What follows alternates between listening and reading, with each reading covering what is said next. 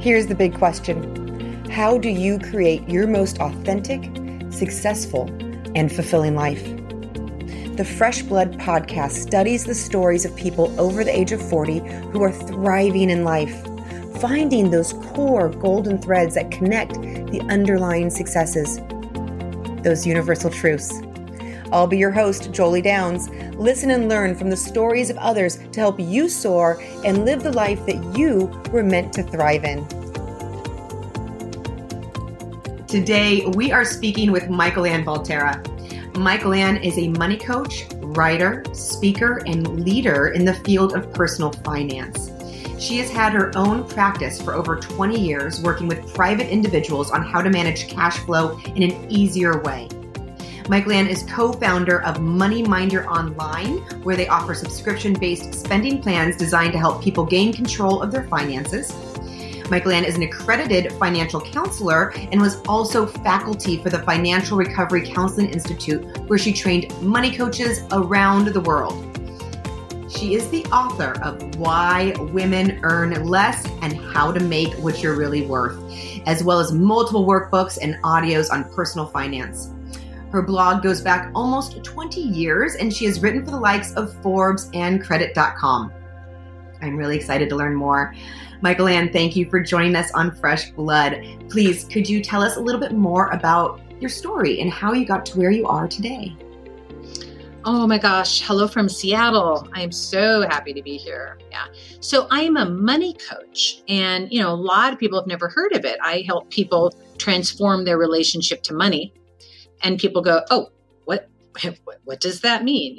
And I would say, I know we'll talk about all sorts of stuff, but it really started with me transforming my own relationship to money. So the short story is, so I was finishing grad school, and I had a very probably odd sounding degree. I have a master's in consciousness studies. Oh, interesting. Right. It was like, well, what do you do with consciousness studies? And I had an undergrad degree in economics, which might sound a little more practical. So, fascinating. I loved this, what nowadays we call the psychology of money, right? And the emotional side of money, and so many different elements to money outside of also the practical. So I met a money coach by the name of Karen McCall. And I was like, oh my gosh, I want to do what you do. And well, first I had to transform my own relationship to money, right? Yes, so this is like my late 20s. And I started working with Karen McCall. She was my very first money coach. And Jolie, I think I had every typical issue that so many of your listeners have had, right? I didn't know where my money went. Mm. I had debt. I didn't have enough savings. Don't talk about retirement. That's too far away, so on and so forth. But I was just sort of always stressed and anxious about money, right? I just was almost afraid to look at it, even though I was fascinated by the psychology of it. I studied it. So, well, they don't teach us this in school. So I understand. It is a stressful thing. We're not taught all of the nuances of money. So, right. So true. Well, yeah. Here I am with, an economics major and studying money in grad school. And yet I'm a professional woman who is stressed and embarrassed about my secret credit card debt. Right. And how many people can relate to that? Please raise your hand. I know I was not the only one, So it's like this secret embarrassment and shame that you're carrying around, like, oh my gosh, So yeah, when I met Karen, and she was talking about, your relationship to money, not just how to budget. Yeah. It's different. And it really shifted it for me. And she started talking about, well, what do you need and want? And where are you depriving yourself? And let's talk about, feelings of shame that we have around money and how to shift that. And where does that come from in your money story? Right. It was a deep dive. And now all these years later, I do this deep dive with all of my clients, but I was in my late 20s, and it was a game changer for me. And so that was the beginning of my career. And I've now been a money coach for 25 years. Wow. So that basically shifted all the things for you. And because it shifted so much for you, it became a passion and you've helped other people do the same? Yeah, absolutely. I mean, it's been an interesting, 25 years. I'm now in my, can I say early 50s or mid 50s? I'm not sure.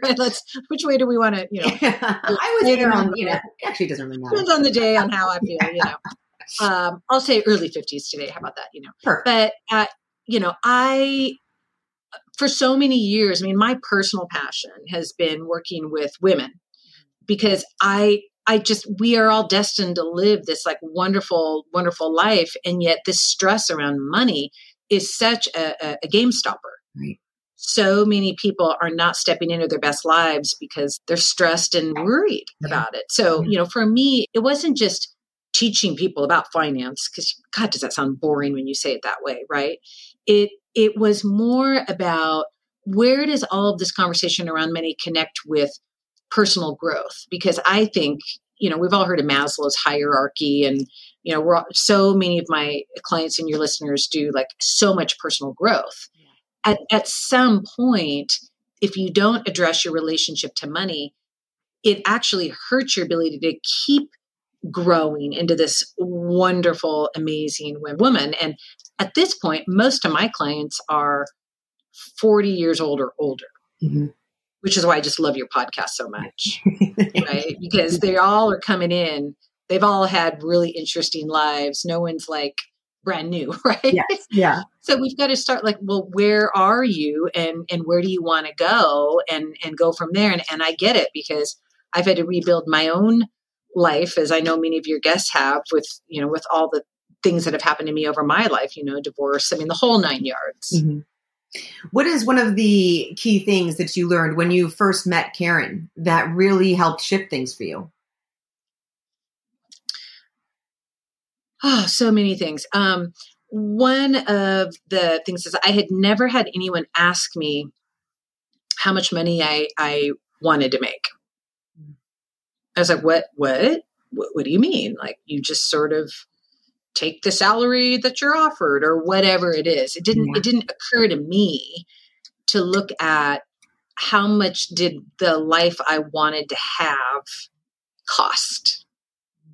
It was like it flipped it all around for me because I've now created a life in many ways I've only dreamed of, but I wouldn't have been able to get here if I hadn't been clear, like, well, first of all, what is that life that I want to create? Right.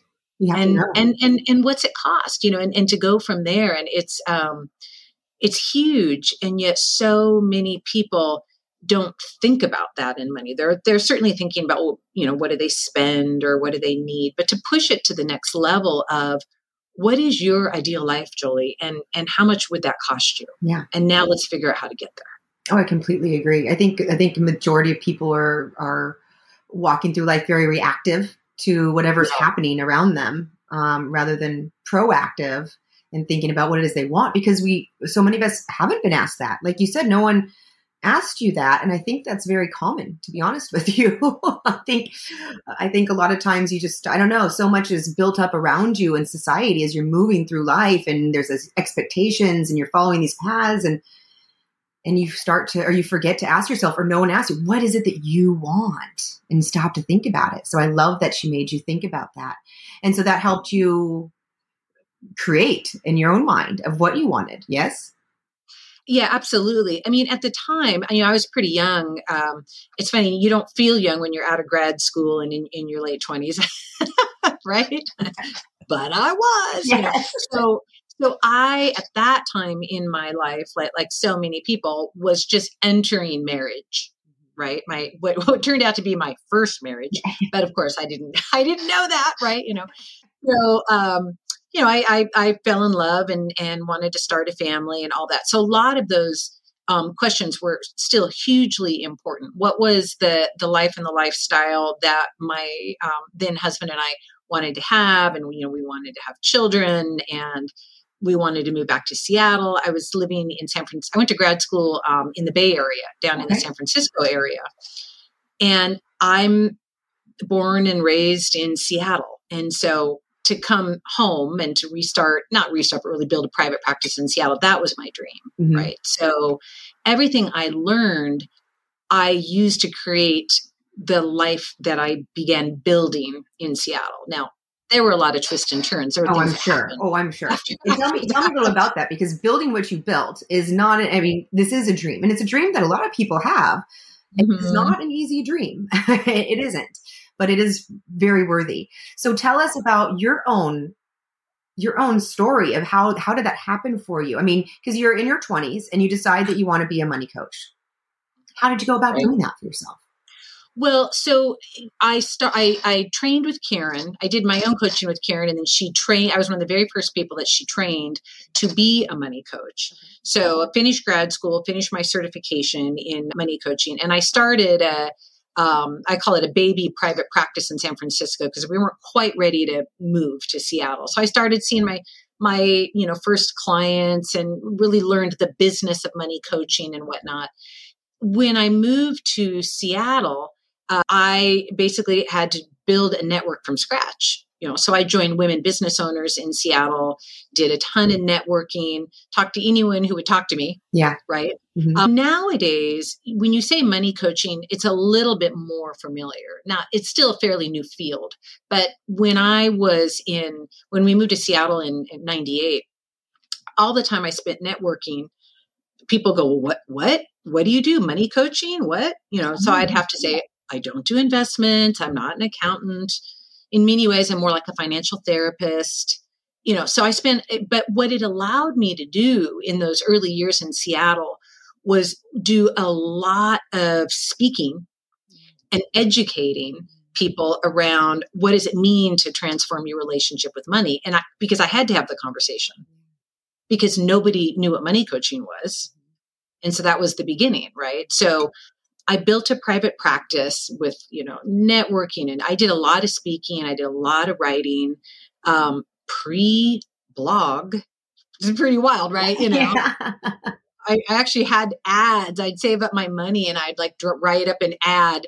I think one of my favorite ad was something like, call 1-900 for something else, call 1-800 if you need help with your money, and I'd play with all these really silly creative ads, you think this is a taboo. What about money is a taboo? So I did all these really silly ads that I placed in newspapers in Seattle, the small newspapers, because I couldn't afford to put an ad in the Seattle Times. And then I started classes pretty much for free at the community colleges on how to get a handle on Christmas spending, how to get out of credit card debt, how to budget, even though I tend to not like that word because it sounds like a diet, but how to get a handle on cash flow. And then one of the local television stations in Seattle was like, who is this? And what are they talking about? And so then I started guesting on King TV and Cairo TV, local TV. Yeah. And I laughed because my friends were like, oh my gosh, the phone is going to start ringing off the hook. You've been on television. Okay. No, that's the thing you learn if you're self-employed. If you get a big promotional thing that happens, you then have to spend all your time telling everybody that you were on TV. Yeah. Right? You know this. Yeah. Bottom line is I had to learn both my own skill and craft of really coaching people around the relationship to money with money, but I also had to learn how to be a business owner. Yeah. Mm-hmm. And that's a big deal because, choosing to be self-employed, choosing the self-employed life is a huge decision, and I know that many women end up choosing it partly because of, like you've talked about in your podcast, ageism in the workplace. And there's lots of reasons why self-employment makes sense for women so that we can set our own schedules. But, nobody's just handing you business. Mm-mm. So it's like, how do you handle your discomfort around, for me, really dealing with, am I okay being visible? Mm-hmm. Oh, it's am a I big okay one, right? putting myself out there? How did you do that? How did you get yourself to do it? Because it isn't easy. It is very difficult to put yourself out there. Yes, so true. A lot of therapy. Yeah.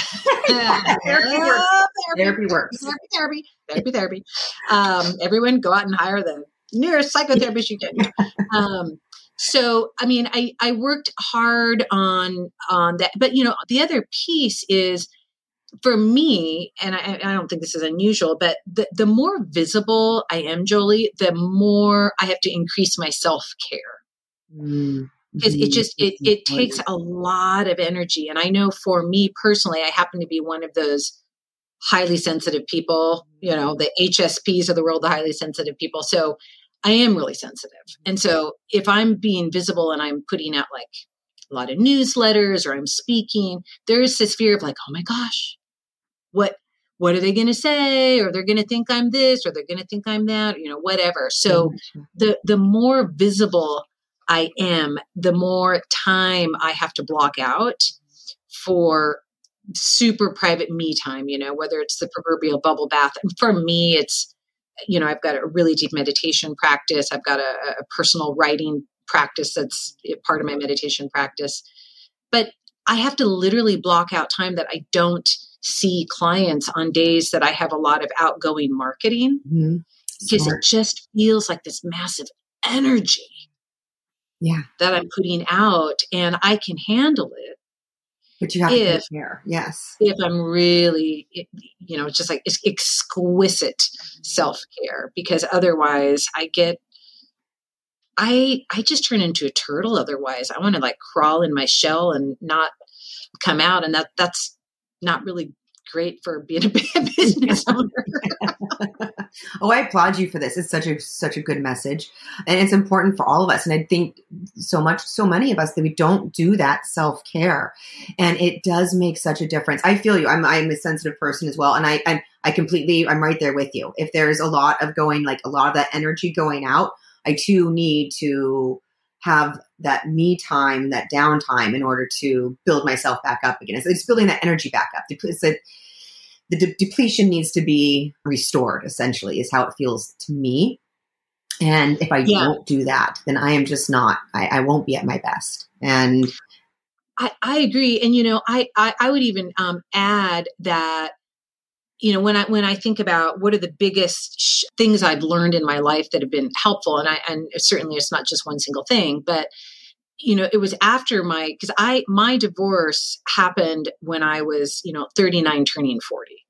Right. So for me, which is a whole other story we can hit, because it's like, oh my goodness, that's huge. But for me to learn about being an HSP, highly sensitive person, I had never really encountered the term. I mean, I always knew I was sensitive, overly sensitive, too sensitive, all that stuff. Right. But when I dove into Elaine Aron's work and really learned like, no, this is actually a thing, right? Being highly sensitive is a real thing that you can learn about, because if you are highly sensitive, which we now know is about 15 to 20% of the population. So it's a lot, we're not the majority, but it's a lot of people. Highly sensitive people are wired to be among the happiest people if you know that you're sensitive and you know what to do to handle and take care of your sensitivity. If you don't know how to handle your sensitivity, then you're probably going to be among the unhappiest of people. And that was huge for me to learn about. I'm not a weirdo. I can be a successful, self-employed businesswoman and still be highly sensitive. And B, there's all these strategies that I can use to help me be successful and happy. And so it was just such a lovely thing in my journey, because it really came up a lot in my business about really taking care of myself so that I could then go out and be of service to people. Right. And that's so important. And really, everyone has a different self-care kind of need, yet so many of us are not finding the one that's right for us. And that is a really important message all around. So, I mean, if you don't have a self-care, you're not taking care of yourself. Everybody. Oh my gosh. But yes, it's different things that we need, but we need to have that self-awareness and within ourselves to know when it's missing and when we need to go find it. I know, for my husband, it might be, he needs to go on a bike ride, or get go work, do that workout. I mean, some people need that. It all depends on what it is that you need. But I'm curious. So you built and I loved your story of building your coach, because basically what you did was, it's really one of those universal truths of success is you just went and you were who you wanted to be. Basically, you went out there and you spoke your your words, your thoughts, your learnings that you wanted to teach. You did it for free. You became a master at your own topic, and you shared, and that grew your business. And really, that's what I found on so many of these stories is when you're trying to break into something that may be new, often just going and doing it. You don't need to wait for permission. You just go do it. And then right. Yeah. I mean, it was interesting when I started teaching at the community college. These were just like the continuing ed programs. These weren't big official 4-credit classes. And, people don't realize anybody can submit a course proposal, but we often think, oh, no, we have to wait until something, fill in the blank, yes. Right? But you can submit to teach anything you want, anywhere you want. If you do it enough, eventually somebody's going to say yes. I didn't know that. That's a great piece of advice. That's wonderful. Great avenue. So you build up your coaching practice and things start going well. And then you hit this, was the divorce the biggest challenge that came your way after you practiced? Yeah, for sure. I would say there's 2 huge challenges. I'll tell you the second one in a minute because it's interesting. We all have these interesting life stories, right? But for me, I was married. We had this beautiful son. My son was 9. I was 39. And that's when my marriage exploded, right? And it's not an uncommon story, of course, but it's always so painful when it's your story. And so I ended up taking my son, and it was so interesting with my husband. I always wanted to own a home. And he said, no, we can't own a home. It was almost like this. It's not why we divorced, but it was this constant tension in our relationship. Well, we can't afford to buy a house. Oh, I think we can, blah, blah, blah, blah, blah. Right. I'm a money coach, for God's sake. So I know what we can do. But in the aftermath of our divorce, I ended up taking my son and moving in with my mom. I lost everything in my divorce. I mean, I lost everything. And I ended up moving into literally, Jolie, my high school bedroom. Like, here I am. I'm now turning 40. It's not a happy 40th birthday.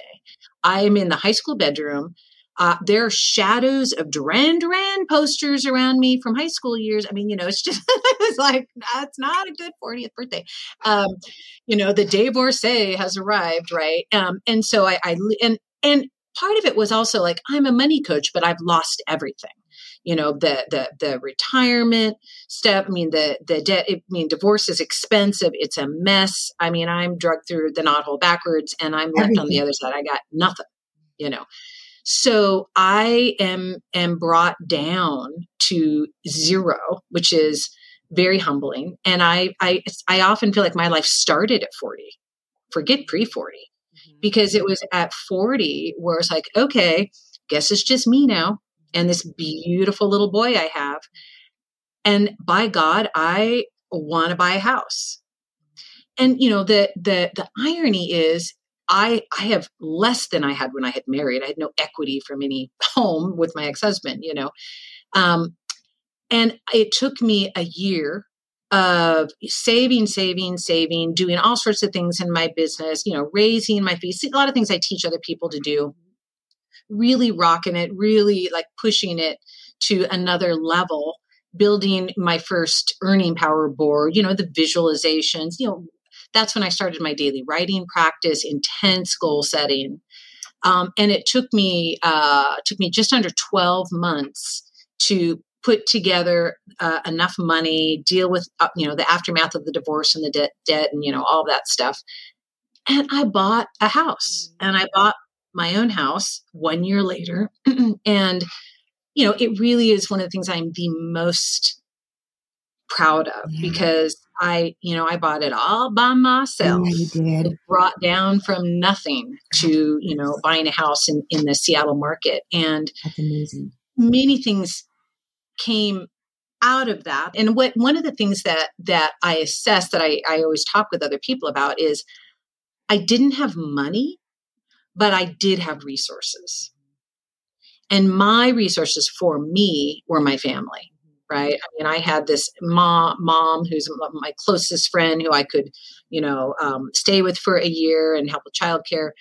I had my dad who, again, I mean, I bought a fixer-upper.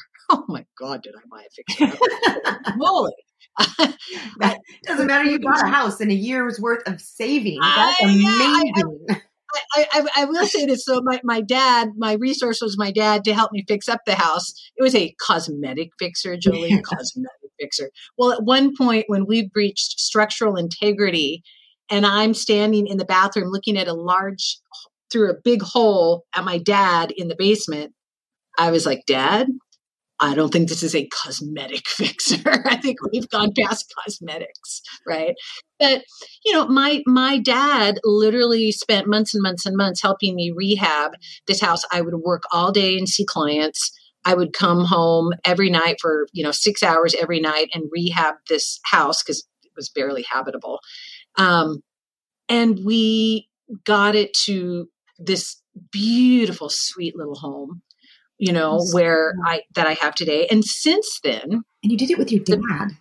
It just makes me cry when I think about I will never forget the day when my son was in the U-Haul and we moved in to that house because it was so hard won.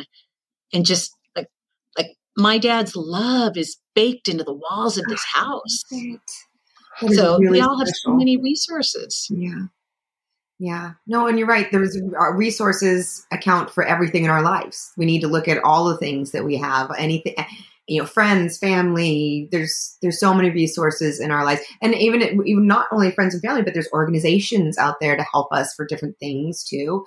So I just want to give you a quick applaud though. Amazing. I mean, to be able to do that after a year. And not only just I saved for a year and bought a house, I saved for a year after I got divorced and everything was pulled out from under me and I had to rebuild. That's really big. Yeah. I started from, let's just say, negative. Yeah. I had to build myself back up to, and it is a huge source of pride, right? And over the years, I have built the property out and I have created rental income and I've built a rental home on the property. I mean, so I had a vision that I continued to build out that also became part of my story over the years, but you have to get there, right? You have to be willing to vision and work and swing a hammer. Oh, I just particularly love that your husband said that it could not be done and you just weren't ready and you couldn't do this. And you did it within a year after him. I know. And I did it on less than half of what we You just need to listen to yourself. Whatever your internal self is telling you, there's a reason. As long as it's positive people, as long as it's positive. If it's negative, that's not your internal self. That's someone else's voice. All good. Yeah, it's all good. And I wish him well. And he's gone on to have his own lovely, happy life. And, I don't ever want to regret the chapters of my life, right? I mean, I had a great chapter with my first husband. There were a lot of good, happy years. It's a chapter and life is lived in chapters. 100%. And that's the way we need to look at it. When something ends, it's not the ending. It's the ending of a chapter and you're just beginning a new chapter. Right. I remember in the middle of my divorce stuff, a friend of mine was listening to me at a party talk about it. And I'll never forget when she said to me, Michael Ann, it sounds like your marriage is complete. And I went, It was such a neutral to positive spin. Everyone kept saying, oh, I'm so sorry. Oh, I'm so sorry about your divorce. I'm so sorry. It totally reframed it for me. I'm like, yeah, powerful. We're complete. I really, that's very powerful. I love when people do that, they just give a quick, say something and all of a sudden everything shifts. It was a huge moment of shift. It was healing, and it let me frame it and, blessings to that chapter. Yes. And here we are. Yeah, and it is all about the frame, isn't it? And we get to choose that frame. That's the good reminder. Yeah, and I personally love the chapter metaphor because I've had chapters in my business. I've had chapters. Yeah, you mentioned another challenge that you said was interesting. What was that other challenge? Oh my gosh. Yeah. So, so I've been in business 25 years as a money coach. And so Karen McCall, who was my original money coach, became my mentor, my friend, my colleague. We're still very close to this day. Well, in 2011, 2012, 2013, we co-founded a software company called MoneyMinder Online, the one that you mentioned in the intro. And it was based off of a spending plan process methodology that Karen had pioneered for years that I just love about how to look at your money. It's so much better than budgeting. It's, how to do a forward-looking spending plan to give you the life that you want, et cetera, et cetera. It's just fabulous. So we co-founded a software company called MoneyMinder Online. And, it was great until it wasn't, because what I realized through the journey is here I am, a money coach by day, and Karen and I are running a software company by night. Meaning it was some of the hardest and most stressful years of my life, to be honest. It was after my divorce. My friends still laugh to this day because I'm not even super great with technology. They'll tease me like, "Oh, how you want to know how Dropbox works?" It's like, "Oh, you're running a software company." But I mean, I know the process and the methodology and the software, like the back of my hand, right? But Karen's amazing. I mean, she's just this brilliant woman to this day. She's just amazing. And what I got clear in about 2014, 2015 is I wanted out. I didn't want to keep running the software company. I wanted to go back to being a pure money coach. I didn't want to continue being involved in the software company. But it was hard because, as is true for many of us, and I think sometimes more for women, I was so close to Karen. She not only was my business partner, she was one of my best friends. We were so close, and I felt like I was letting her down to say I wanted to leave the active management of the software company. But my stress was so high and my unhappiness was growing and growing and growing. And it's hard. We get clouded, I think, by all of these relationships because I didn't want to let her down. And I was losing sight of the fact that, well, actually, where's Michael Ann? Where's my happiness and what do I want to do with my life? And I had to get clear that I didn't want to keep running the software company, right? And so when I got clear on it, I went to Karen and said, okay, here's where I am. I want to leave. And I think there's a part who's like, oh no, she's going to be mad. She's going to be, we don't say these things in our professional world, but internally, these are hard discussions. You're like, oh my God, I think I'm about to have a business divorce. It's a really big deal. I was like, this is my business partner. I mean, it's a big deal with your best friend. It's a big deal with your business partner. You combine them. It's a really big deal. Yeah. It's huge to shift a business partnership. It's scary. I mean, it just hits on everything, right? Yeah. And again, it was only a couple of years after my divorce from my husband. So, and Karen has always said, if something's not working for one person, it's probably not working for the other person. And that as she and I processed and looked at it made sense for both of us. It ended up being a huge blessing in many ways for her as well, so that I did leave MoneyMinder Online. She continued running it without me. It was fine. Guess what? The world does not begin and end with Michael Ann being involved. It's like somehow I thought the world would fall apart. No, the world continued without me at the helm, right? And then what Karen ended up doing is closing MoneyMinder Online and relaunching new spending plan software called MoneyGrit.com. And it's beautiful software. I love it. It's Karen's.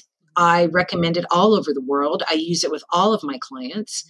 And it was part of the journey, right? I mean, it was part of the whole thing. But, we had to kind of work through the dissolving of that business partnership for that new piece to come forth and be born, if you will. Mm-hmm. And now I'm so happy for her. I mean, Money Grit is, like I said, it's used all over the world. It's amazing software. And I am doing what I love. Yes. I'm happy for you too. I use the process that I don't tell anyone anything I don't do myself. Yeah. Right. So I use this process to guide my life forward. And it's such a good thing. Yes. I want to applaud you for that too, because look, there is a very short amount of time that we are on this earth, and to be spending it doing something that you really don't want to be doing, it's just not worth it. I myself spent 5 years doing something that I did not want to be doing as well. And as soon as I was able to let go of that, it just opened up all of the room for all the things that I want to be doing. Just made life so much better in every single way. So yes, it's hard in those moments, especially when you built something with someone, you put so much time and energy into it. And you're like, oh, how do I walk away from this when, I've done all of this and I've given up all of this, or, I put all, and I have this great person. But if you're unhappy, if you do not want to be doing it, you need to get out. It's so true, and as Karen and I have talked about it over the years, we're so sensitive to each other. She would want to do things that were, good for me, but may not be good for her. I'd want to do things that are good for her that may not be good for me. So it was a great thing to untangle. I spent a lot of time talking with a therapist about it, really kind of untangling my own thoughts and feelings, and just getting clear about, where do I want to go in my life? And is it okay to fundamentally go after what I want for me? And in many ways, I simplified, because now all I do is money coaching and, leading women through this process so that they can create the life that they want, using money as the sacred tool. And isn't life lovely when you have that level of clarity and you're so focused? Yes. You figure out what you want and you go do exactly that. You got rid of all of the things. Let everything else go. Got rid of all the things you weren't enjoying. Right. Focusing on the ones that you were. Keep turning if you are not involved in everything else, right? Yes. No, really, really good lessons from your challenges. I'm curious, before we get into your successes, I'm curious, what is your personal definition of success? And based on that, what do you think is imperative for having continued success throughout life? Oh, there's a small question. What would be my definition of success? I believe that success is about stepping into owning your happiness and owning your power. I am successful when I am stepping into my own power. I'm stepping into my own happiness and claiming it. To me, that's success. When I can claim my happiness and I can claim my power. It's maybe that sounds a little too mushy, but there's just something in that about claiming happiness. I have a right to be happy, and I am going to name it, and I'm going to frame it out, and I'm going to go there, and I'm going to grab that happiness for me. And I get to have it. I deserve to be happy. That to me is success. And it's going to be different for all of us. It may or may not involve lots of money, but you want to claim for you what makes you happy and go there. It's powerful. I completely agree. I'm curious. So, you've done a lot, and we've talked about some really big successes. So you might have already talked about it, but what would you say is one of your greatest successes in life, and why? Well, it was a huge success to buy that house. Oh my gosh. Yeah. I do consider co-founding MoneyMinder Online with Karen back in 2013 a big success. I consider it a big success to shift to the next chapter away from it. Writing my book was a success. I'm excited to write the next book, which will probably be something called, of Tango, Love, and Money, just because I'm a dancer by night. So that's what I truly, we can talk about that. That's super fun, there've been a lot of lovely successes. The more that I have clarified who I am and what I want to bring to the world, the more successful that I am, not getting distracted by almost all these side things, because there's so much that we could all teach and offer to the world, but to almost double down on who I am, I want to be able to teach people all the process that I have used to create the life that I love. We're all going to create a different and interesting creative life, right? But I've got the process and methodology to do it. And, it's so wonderful to be able to be living proof of that, even though my own story has been full of twists and turns around money. Yeah. Right? Yes.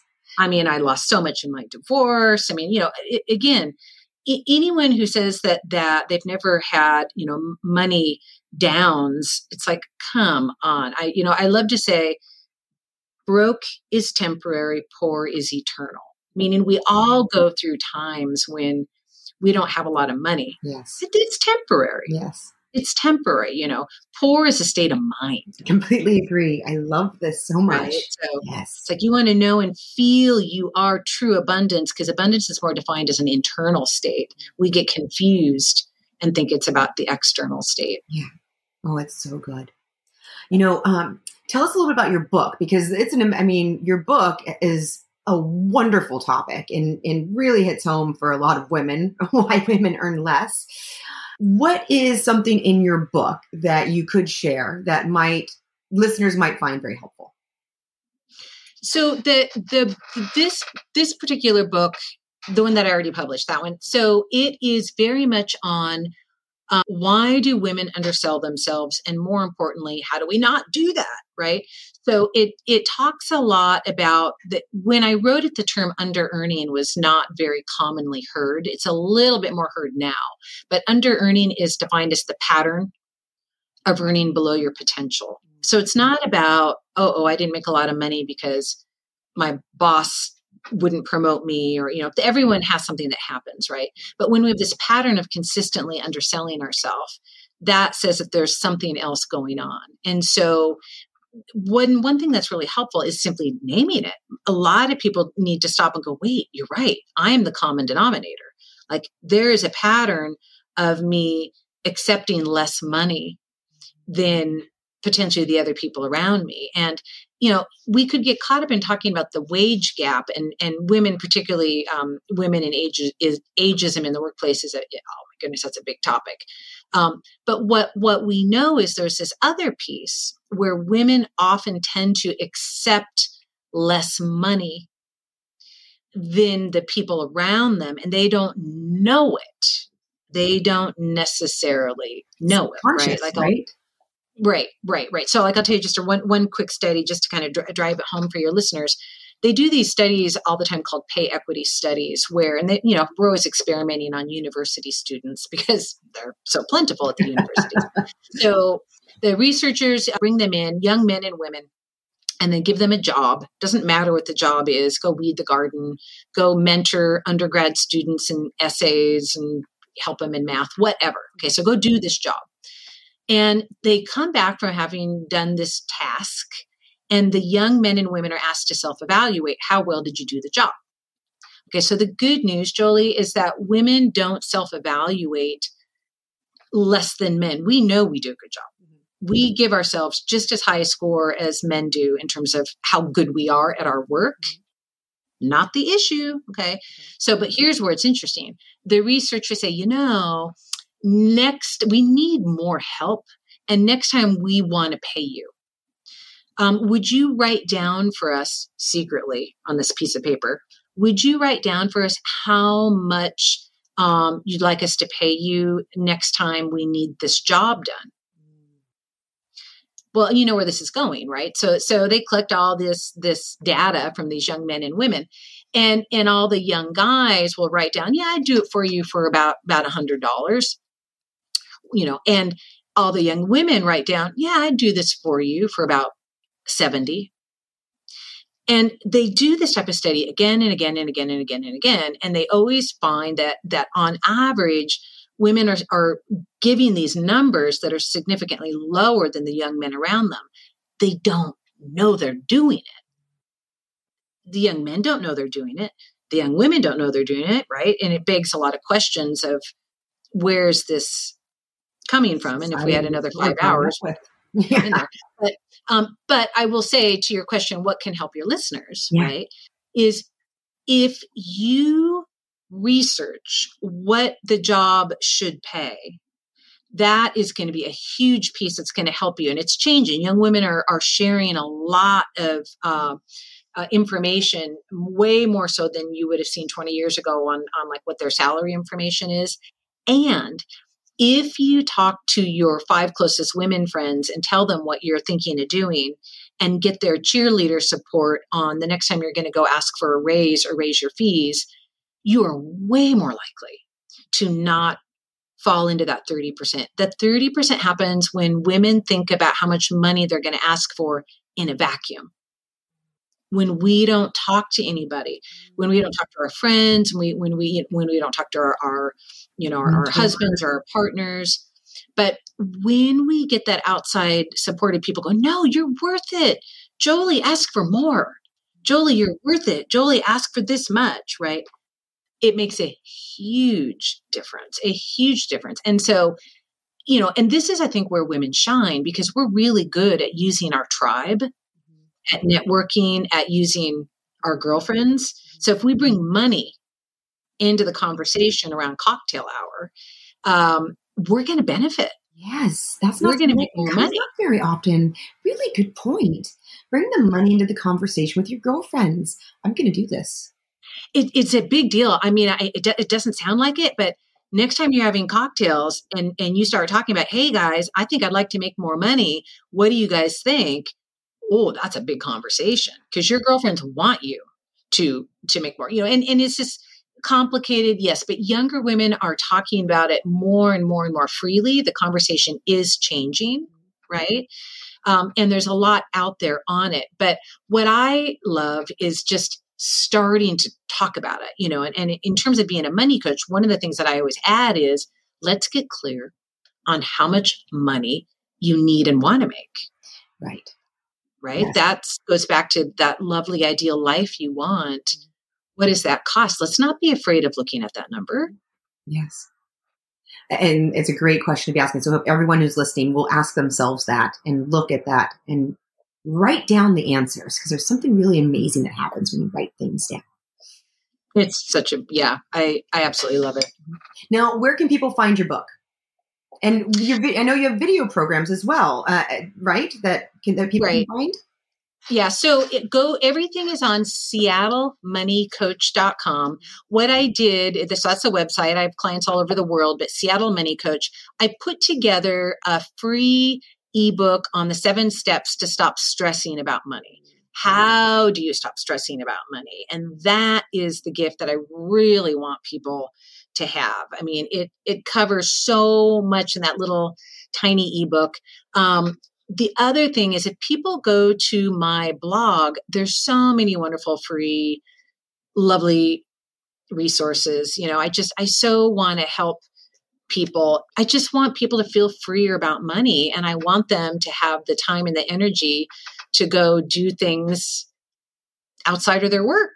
I want to be able to protect your time. And what I do is I want to make enough money so I've got enough time to dance Argentine tango, right? So how do we help everyone not be stressed and create their life where they've got time for, their passions? Right.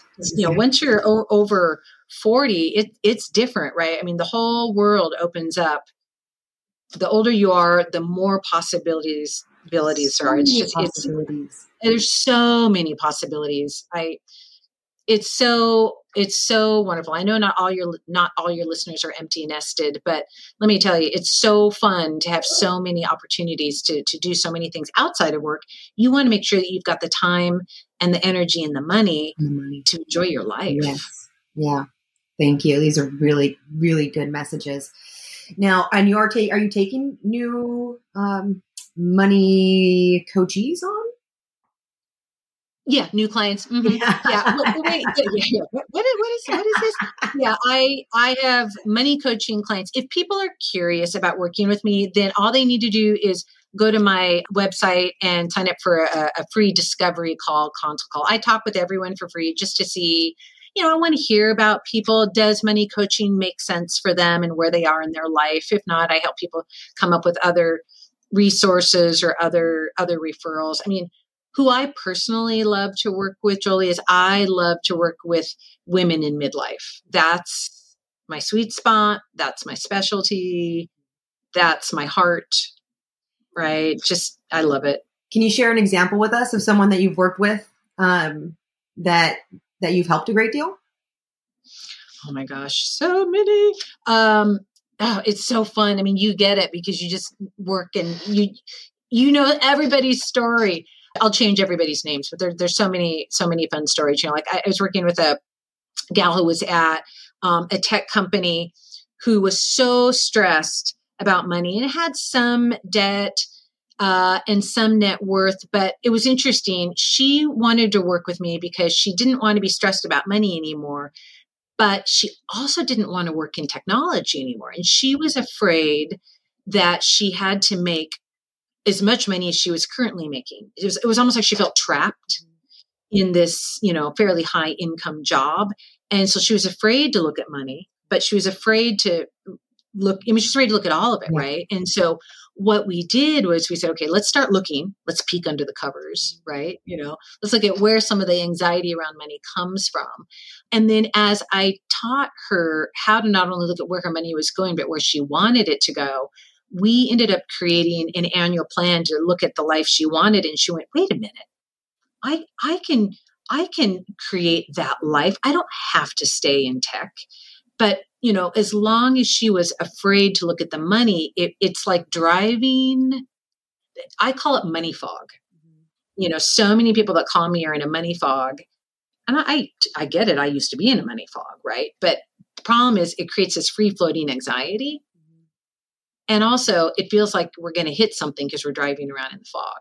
So, once you come out of the fog, suddenly all these options come out. And, she ended up moving to a nonprofit and doing this work that just makes her heart sing. And she saw she didn't need to make that level of money, that's right? Great. It's not everybody's story. I mean, everyone gets something different from becoming so financially clear and getting clear, but it's like, what is the life that you want? Yes. And then how does money become a sacred tool? I'm very big into the spirituality of money as well, which, is probably goes way beyond what you want to talk about. But, it's like we separate spirituality and, so many deep things from money. Like it's just this weird neutral or masculine tool. And yet, money is, I believe, the sacred energy that we can learn to use and have nourish us. Yes. And we want to befriend money. So there's a lot of wonderful things that we can do. Yeah. I recently learned about the energy of money myself, just in the past couple of years. It's not something that had topic wise had ever come into my into my world. So I hadn't thought about it, but I was absolutely fascinated by it. And it really impacted me because it made me realize my own energy towards money. It made me look at my own beliefs towards money, like just hidden subconscious beliefs that I didn't realize I'd been carrying around.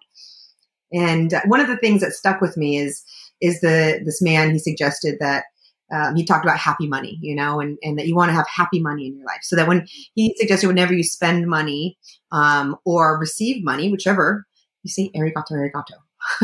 thank you to your money.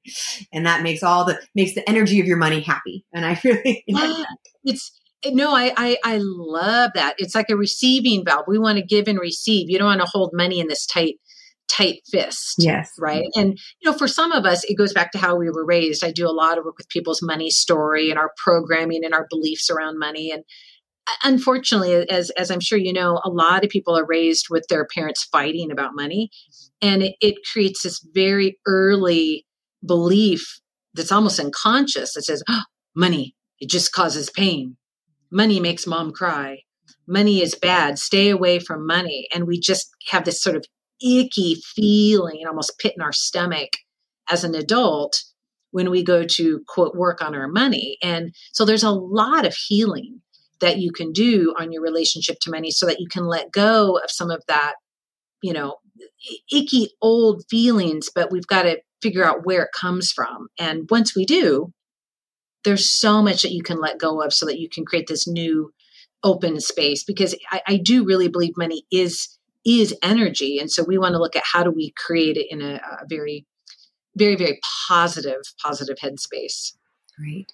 I'm fascinated. I am absolutely fascinated by what you do, and I'm very interested. So if anyone's interested, we'll have all of your information. I know you let them know, but also have the information in the show notes for them to go find your website. And before you go, I'd like to ask you my final question. What are you sure of in life?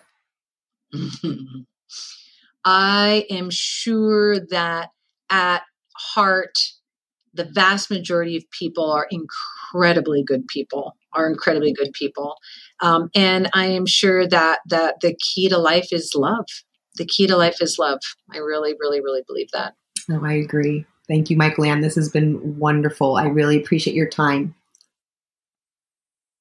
Thank you. I love, love, love your podcast. I'm so happy to be able to talk with you today. It's just, there's so much wonderfulness out here for all of us women in midlife. Hooray. No, it is a new life, and it's a wonderful life. And it's all about that reframe, right? Absolutely. I say life starts at 40. That's what I say. Yeah, it's not downhill. Nope, it is absolutely wonderful. New beauty. So, new beauty. Yeah, I never danced before I started dancing Argentine tango at like 47, and I'm competing in the National Tango Championship next year. You are. That is so amazing. That life starts. It's like there's all these wonderful things that come into our life. Bring it on. I love it. Oh my gosh, I love that. I'm not going to lie. Argentine tango is something that's really, really interested me as well. I might go check that out myself. I think that women in midlife, in some ways, are open in a way they never have been, Jolie, to different hobbies, different interests. I mean, because think back, like in my 30s, oh my gosh, I was spending so much time in the mom role, right? And you just didn't have a lot of time. Right. Versus now I work with a lot of women. Like, for example, I have 3 different clients that ride horses. Right. As a huge. I love riding horses too. Oh, it's wonderful. Right.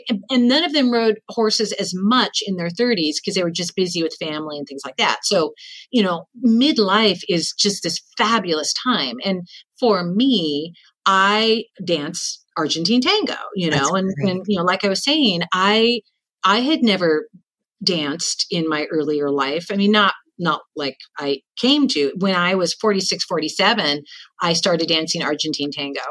And I met now I'm engaged, my to-be Congratulations. husband. Right? Yeah. I met him in tango. And here I am, woman in midlife, 46, 47, I can't remember the exact thing, all I knew is I wanted to finally pursue my passion, what I want to do. It's, it's always about other people. What did I want to do? And I wanted to dance, right? But you dance. So it doesn't surprise me that you fell in love, because you know what? You were living your joy. I bet, and just gorgeous and glowing and exactly. Doing what I wanted to do. Yeah. I was so happy, and so, and Robert had been same thing. He was divorced. And he's like, what do I want to do in midlife? And he wanted to dance, and so, however many years later in tango, we met each other at a tango house party of all things.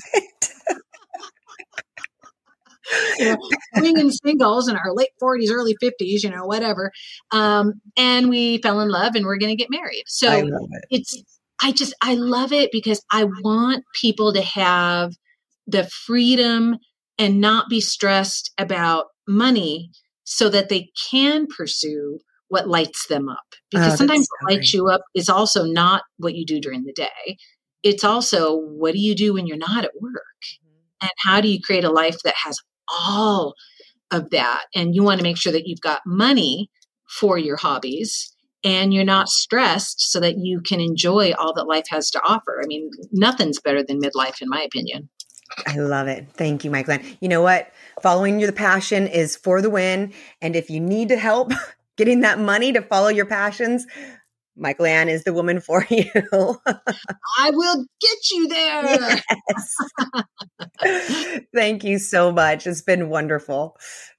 Thank you. I love your podcast. I'm so jazzed for all your episodes. They're so fun. I love the whole topic, rocking it after 40. It's just awesome. So thank you for having me.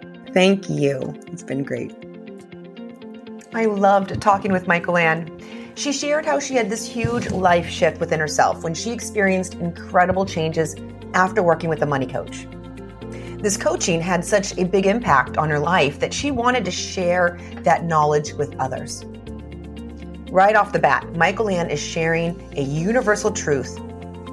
Find something that works for you, that lights you up in some way, and then fill yourself up with that thing until you are overflowing. Once you're overflowing, go out and share that overflow with others. This is a winning formula in life. And Michael-Ann admits it was not easy building the business, especially in the beginning. She not only had to try and sell her services, she had to educate people on what she was actually doing. Michael-Ann once again employed a winning formula. She put herself out there. She gave free classes, she gave free seminars, she gave free speeches, and she educated anyone willing to listen. She did not wait for permission or for someone to ask her for something. She just did it. You must first be what you want to become. Michael-Ann, she put herself out there. She stepped into those uncomfortable situations and she kept at them until they became comfortable, which is important to remember because anything that we do that is new is going to feel uncomfortable. That's normal. This is how life works. And so many people give up when they feel that uncomfortableness, but you can make anything that feels uncomfortable comfortable simply by not giving up.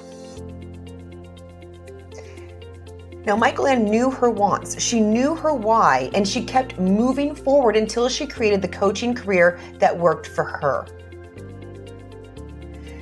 Have you ever given up on something that you wanted because you felt uncomfortable? What might have happened if you leaned into it and became comfortable with that new territory? What might happen if you try again now? And what about other people? Have you ever stopped yourself from going after what you wanted because of what somebody else said? I know I have. And it's usually done by someone that you love, someone who's trying to be well-meaning, but in reality, it is simply that person is putting their own personal traumas, their own personal stories and beliefs that have been formed by other people onto you. You are the only one who knows what is right for you. No one else. When you feel something deep in your gut, listen.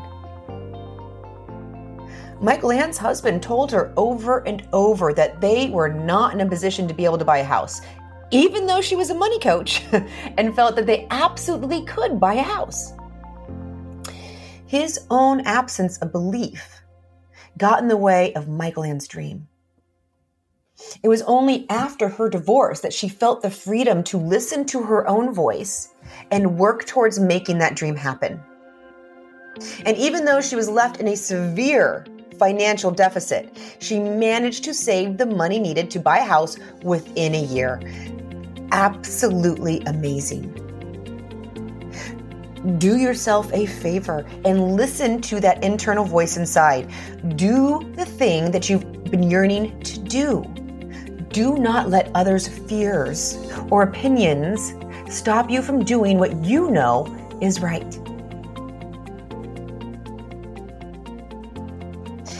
When dealing with your goals, Michael-Ann had great advice here. You have to visualize. You have to visualize achieving your goals. If you can see it in your head, you can hold it in your hand. But you have to work for it. You have to look at where you want to be, make a plan to get there, and then execute. every day, taking at least one baby step towards your goal. And you can baby step your way to any objective.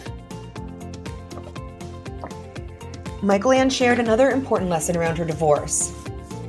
When her friend shared that it sounded like her marriage was not over, it was simply complete.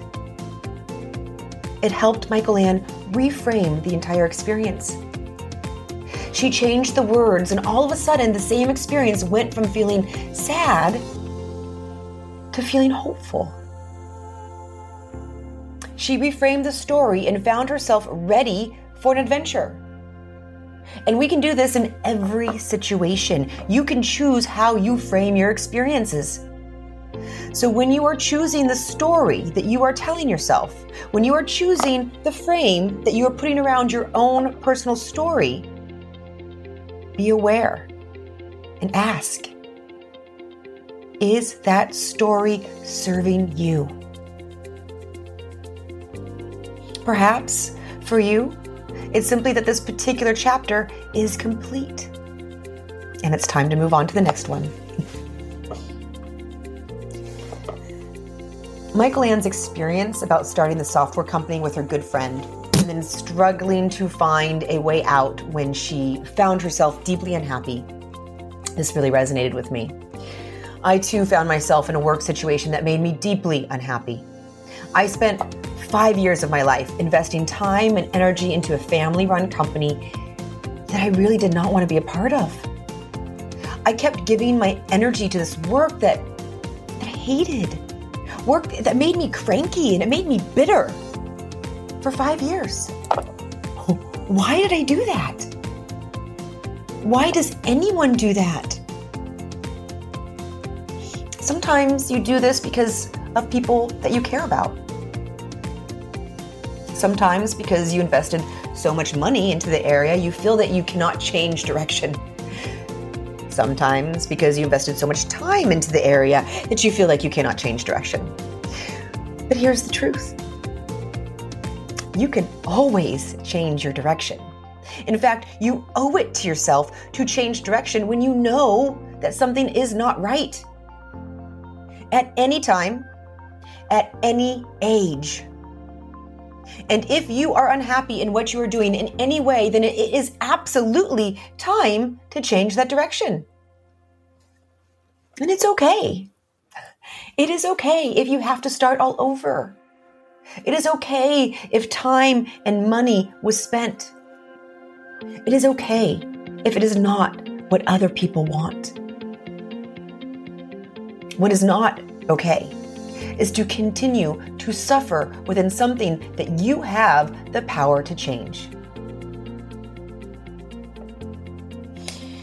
When a crisis took away my ability to do that job, and I found myself forced free of the work that I so despised, it was like a new world opened up for me.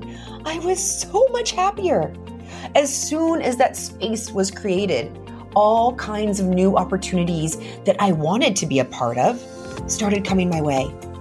It was serendipitous. Not only had I eliminated that which had sucked my energy, I had created the space needed to allow myself to fill up with even more of that which made me thrive.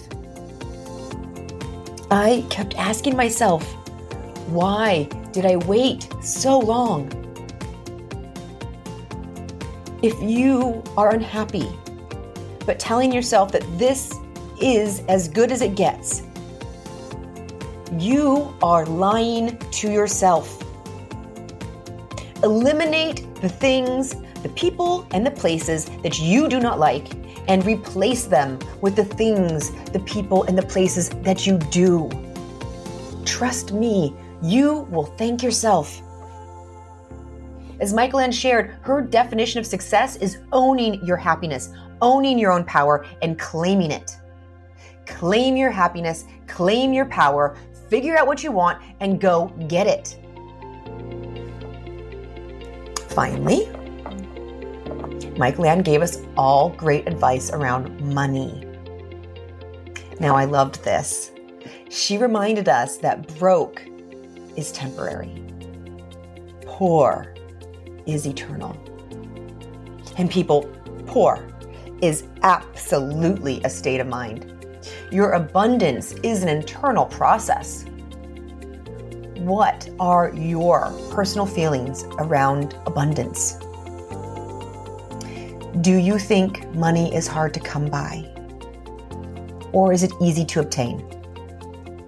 Do you think money corrupts? Or do you think it opens up opportunity? Do you think money causes problems? Do you think too much money causes distrust? Whatever it is that you think, you will be right. Take a look at your money beliefs. Are they true? Are they serving you? If not, you need to change your beliefs around money in order to change your overall money situation.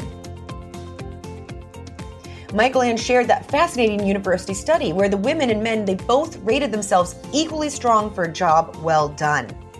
But it was found that women asked for less than their male counterpoints regularly.